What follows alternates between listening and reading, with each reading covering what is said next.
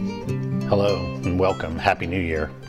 This is the January 2021 Respiratory Care Editor's Commentary Podcast. I'm Rich Branson and I am the Editor-in-Chief of Respiratory Care. This month's Editor's Choice is a bench study by Eino Kidani et al. Evaluating the phenomena of pendiluft in a lung model. Several groups have described pendiluft as a potential mechanism for lung injury in patients with heterogeneous lung disease. Using separate test lungs, they evaluated the impact of altering model effort, ventilation settings, and differences in lung model mechanics. They reported that pendiluft severity increased with greater differences in effort between the models and was amplified by the differences in lung mechanics. Ventilator settings had little impact on the severity of pendiluft. Kaczmarek and colleagues contributed an accompanying commentary regarding the presence of pendiluft in patients and the potential consequences. In past years, pendiluft was thought to be the reason that patients with unilateral pulmonary contusion often developed hypoxemia because the differences in compliance resulted in the gas moving between separate lungs. This has proven not to be true, but the issue of pendiluft has raised its head again as an important issue. Rice and colleagues evaluated the impact of COPD overdiagnosis on 30-day hospital readmissions. They retrospectively reviewed all subjects coded with a COPD diagnosis at discharge. In 424 subjects, 29% were overdiagnosed by the lower limit of normal and 23% by the FEV1 less than 70% of predicted. Overdiagnosis of COPD resulted in a significant increase in calculated readmission rates at 6.6%. They concluded that the accuracy of COPD diagnosis is a critical issue given penalties for COPD readmissions. Neil McIntyre provides commentary emphasizing the importance of accurate diagnoses and the financial ramifications of these inaccuracies. Rogerson and others describe a respiratory therapy-driven protocol to reduce the use of inhaled nitric oxide in a children's hospital. They identified failures of inhaled nitric oxide defined as a lack of response and the use of sildenafil to aid in INO weaning. They reported a 40% decrease in the number of hours of use of nitric oxide and a cost savings of nearly $900,000 per year.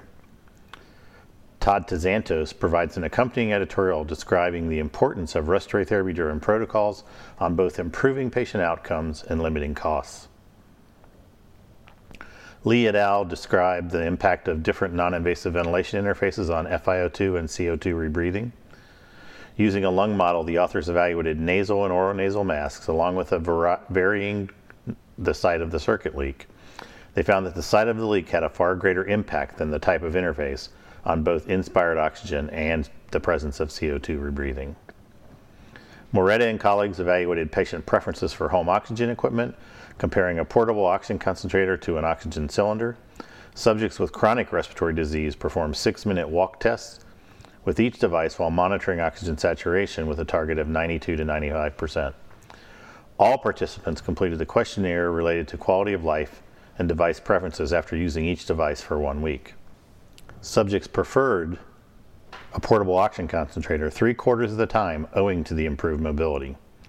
Mining and others retrospectively evaluated the use of NAVA in subjects with congenital diaphragmatic hernia. In this small trial of 10 subjects, NAVA was introduced following traditional modes of support. In several cases, NAVA was transitioned to non-invasive NAVA without incident. NAVA was associated with lower airway pressures and a reduced oxygen requirement to maintain those levels of SpO2. Yan et al. Studied the emotional labor of respiratory therapists employed in hospitals.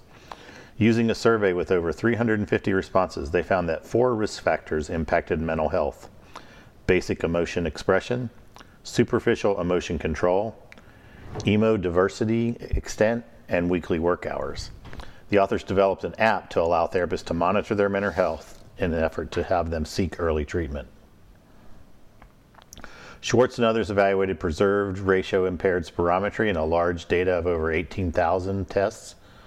PRISM is a reduced FEV1 or forced vital capacity in the setting of a preserved FEV1 to FVC ratio. The incidence of PRISM in this database was 18%, with middle age and increased body mass index as the most common associated factors. This reported prevalence was much higher than previous reports. Shivad et al. Performed a cross-sectional survey of respiratory therapy practice patterns in India. In a sample of 237 participants, 73% possessed a bachelor's degree and 1 in 6 a master's degree. The majority of respondents were employed in the hospital setting in the acute care environment. Assignment to home care in India was rare. Wappel and colleagues performed a retrospective analysis of survivors of critical illness in a mobility-based rehab program. In this small study, subjects who received high-protein nutrition demonstrated improved weaning success and greater likelihood of discharge to home. These findings need formal hypothesis testing. Andrello et al. Evaluated maximal voluntary ventilation and FEV1 as outcome predictors in COPD. Comparing these variables to other common measures of COPD severity, MMV was found to be a predictor of clinical outcomes and was a better predictor of respiratory muscle strength, functional exercise capacity, and patient-reported outcomes than FEV1. Fernandez and others evaluated non-invasive CPAP in a pediatric lung model.